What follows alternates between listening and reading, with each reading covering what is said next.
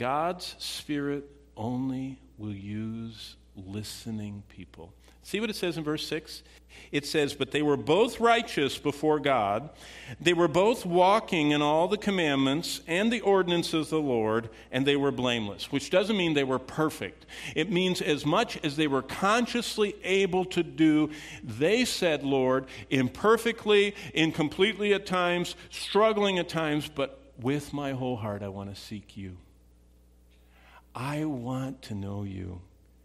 And I want you to keep working on me, all my failures, all my lapses, all of my indifferences and whatever. What they were is they were normal functioning Christians. Paul called us soon agonizomai. Soon means with, agonizomai means strugglers.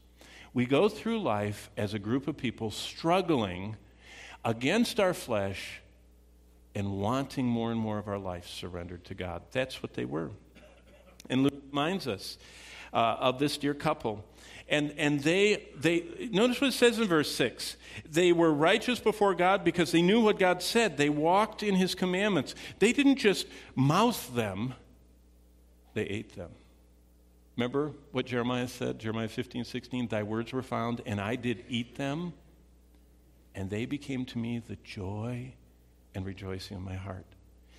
They were not anorexic or bulimic spiritually like all the other priests around them. They ate it, and it changed their life. Now, the lesson for us is this. Are you listening to God speak through his word? He can use you and I in unbelievable ways if we carve out a place in our daily routine for God, if we pray and worshipfully offer ourselves to him. So, look what happens. God usually uses active people. Look at verse 8. It says about this couple, while he was serving as a priest. God says, just go through your normal daily life.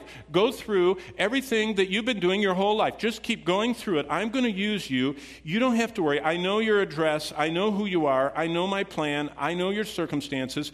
Just go through life. Don't constantly be waiting for something bigger and better.